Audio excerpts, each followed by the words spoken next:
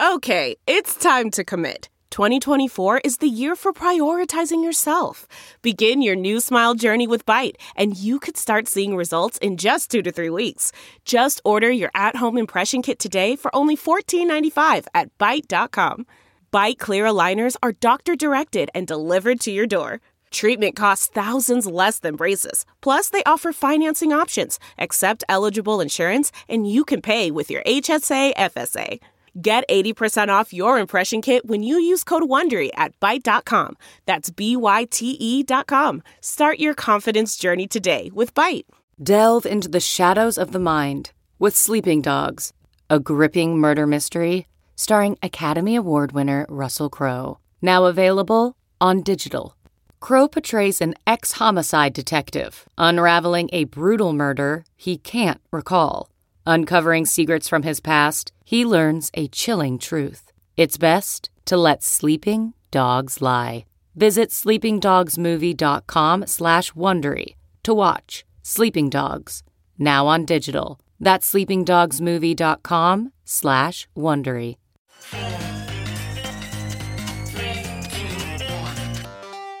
Welcome back to The Breakdown with me, NLW. It's a daily podcast on macro, Bitcoin, and the big picture power shifts remaking our world. The Breakdown is sponsored by Nexo.io, Circle, and Kraken, and produced and distributed by CoinDesk. What's going on, guys? It is Sunday, November 20th, and that means it's time for Long Read Sunday. Before we get into that, however, if you are enjoying The Breakdown, please go subscribe to it, give it a rating, give it a review, or if you want to dive deeper into the conversation, come join us on the Breakers Discord. You can find a link in the show notes or go to bit.ly/breakdownpod. All right, friends. Well, last week I read an old Nick Carter piece about proof of reserves. It was from 2020 and it came after the Quadriga case.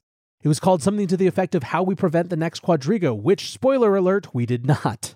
Completely appropriately, Nick is back with a follow-up called Let's Actually Commit to Proof of Reserves This Time, okay? In the week that has transpired since I read that post, not only has the need for proof of reserves made itself known even more clearly, but the debate has gotten a lot more sophisticated. People are discussing what type of proof of reserves is acceptable. Can it be occasional auditing? Does it have to be constant on-chain analysis? And I think it's great to see that sort of engagement.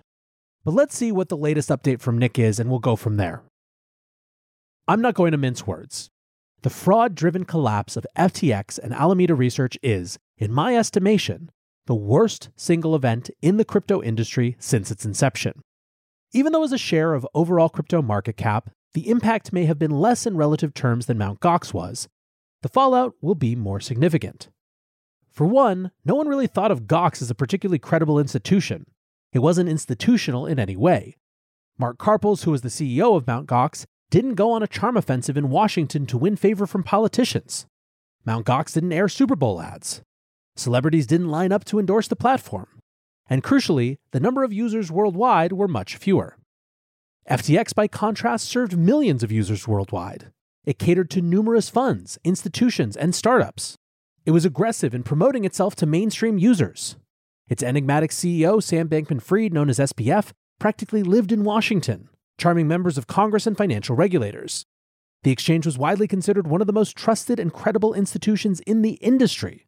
The apparent fraud and collapse was therefore particularly catastrophic because it happened so quickly and took almost everyone by surprise.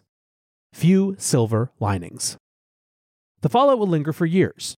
Silver linings are few. I will admit to having breathed a sigh of relief at SBF's discrediting. His agenda was fundamentally hostile to decentralized finance. His interest seemed to extend only to obtaining a regulatory baptism for his firm and no one else.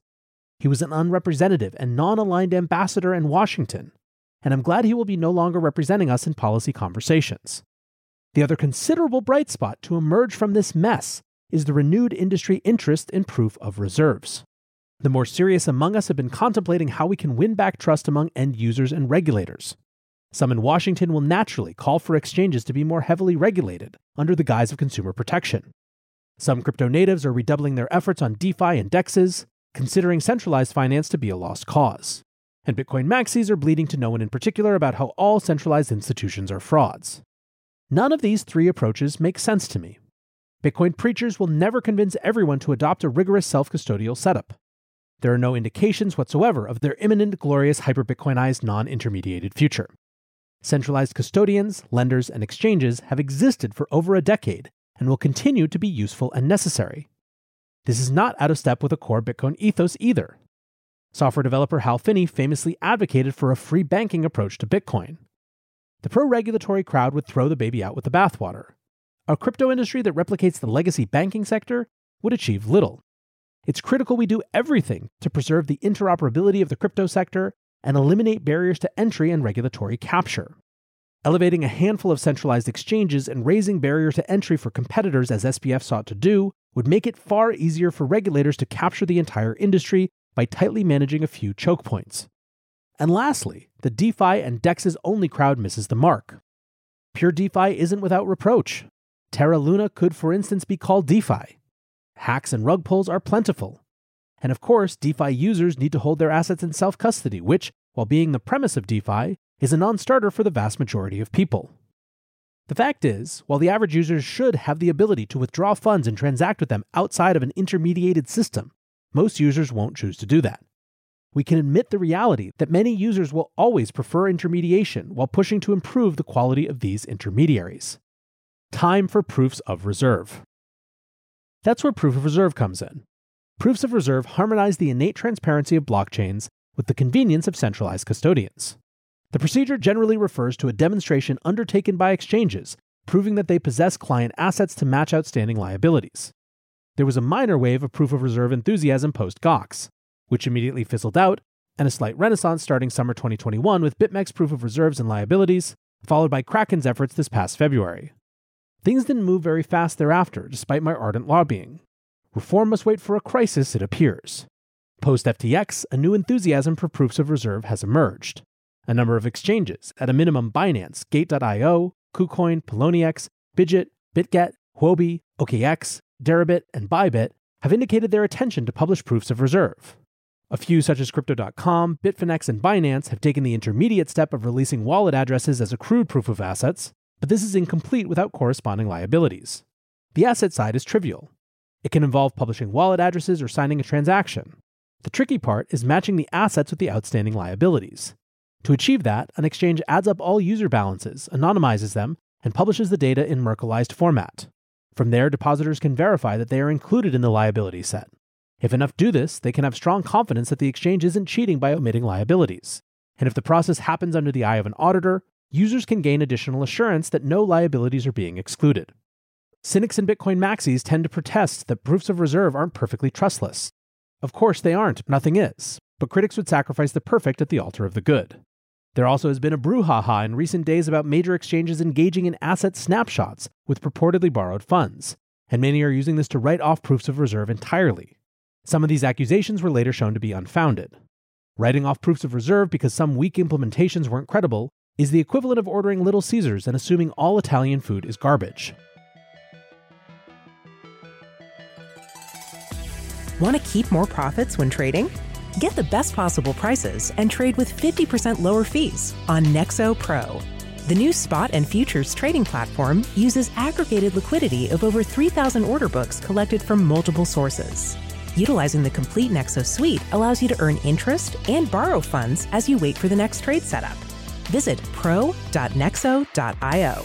That's pro.nexo.io and sign up today. This episode is brought to you by Circle, the sole issuer of USDC and a leader in crypto that's held to a higher standard. USDC is a fast, safe, and efficient way to send money around the globe. USDC is always redeemable one-to-one for US dollars and has over $45 billion in circulation as of October 13th, 2022. Plus, Circle posts weekly reserve reports and monthly attestations of reserve capital, letting users know that USDC is safe, transparent, and compliant with regulations.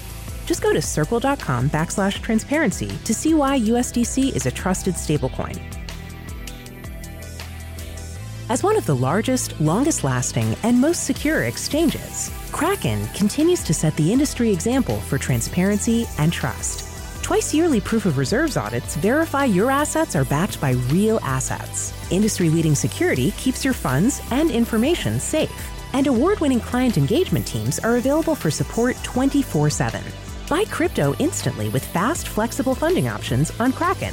Download the Kraken app on Google Play or the Apple App Store, or visit kraken.com to join.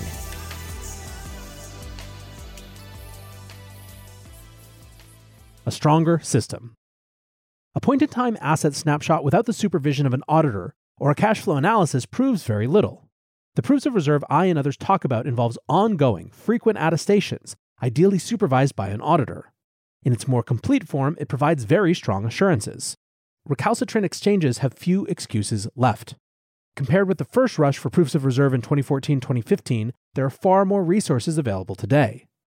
The 2021 Practitioner's Guide to Proofs of Reserve, published by myself and a few other collaborators by the Digital Chamber, offers a full picture. The BitMEX Proofs of Reserve open source code and a guide to replicating the procedure is available. And to the critics who bemoan the lack of accounting firms with expertise in facilitating the process, that is no longer true. Top 20 audit firm Armanino has been undertaking these engagements for years, and it isn't the only one.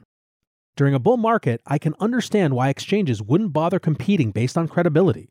But in a time of consolidation, retaining user trust is absolutely vital. This procedure allows exchanges to be far more transparent than their TradFi counterparts that cannot independently verify user assets held. Regulators, I expect, will come to demand it. Already, proofs of reserve receive a mention in Wyoming's SPDI, or Special Purpose Depository Institution rules, and I imagine it will appear in more legislation soon. Now, with so many exchanges, including market leader Binance, embracing the procedure, the few not participating will raise eyebrows. When pressed, Coinbase's Emily Choi protested that the exchange is already audited and that this should be a sufficient substitute. But if Coinbase cares about the integrity of the industry, it will undertake the procedure anyway. I would much rather depositors have the option to choose between a variety of public and non-public exchanges, all doing POR, rather than being limited to a handful of public exchanges doing quarterly disclosures through the SEC. Let's be clear, a proof of reserve wouldn't have stopped FTX, Quadriga, or Mt. Gox. All three were insolvent for long periods of time because of either fraud or hacks. But in a world where proofs of reserve become the norm, their refusal or inability to perform a proof of reserve would have stuck out like a sore thumb and alerted users that something was likely awry. So proofs of reserve at the industry scale works via negativa. It's most telling if you don't do it. In the next few months and years, as proofs of reserve become more common throughout the industry, I hope and expect that we will apply the same scrutiny to the remaining holdouts. All right. Well, first of all, thank you, Nick, for another great, thoughtful piece. Always love having the chance to read them on the show. Now, I want to dig into a few different details here in sort of my commentary follow-up. The first is the question of how much our emphasis should be on making centralized finance infrastructure like exchanges better versus redoubling our efforts around areas like self-custody and decentralized versions of those centralized infrastructure. The honest answer is that right now it's going to take all of it, all at once, and that anyone who only wants to talk about one side of this or the other probably has an axe to grind. It is very, very clear that the core bedrock fundamental principles of self-custody that have always been an aspect of crypto going back to the very beginning of Bitcoin are a mentality that more people should be introduced to, and ideally a user experience that should be better for others. Now, self-custody can become a fetish, and I think that's some of what Nick is reacting to here. There are huge parts of the world who trust themselves less to remember security phrases and to hold on to hardware wallets than they trust a centralized service to just do it for them. Even in a world where we get 10, 20, 30, 40%, 50% more people comfortable with the tools of self-custody, there will still be some who opt out. So in some ways, it's not really an either-or.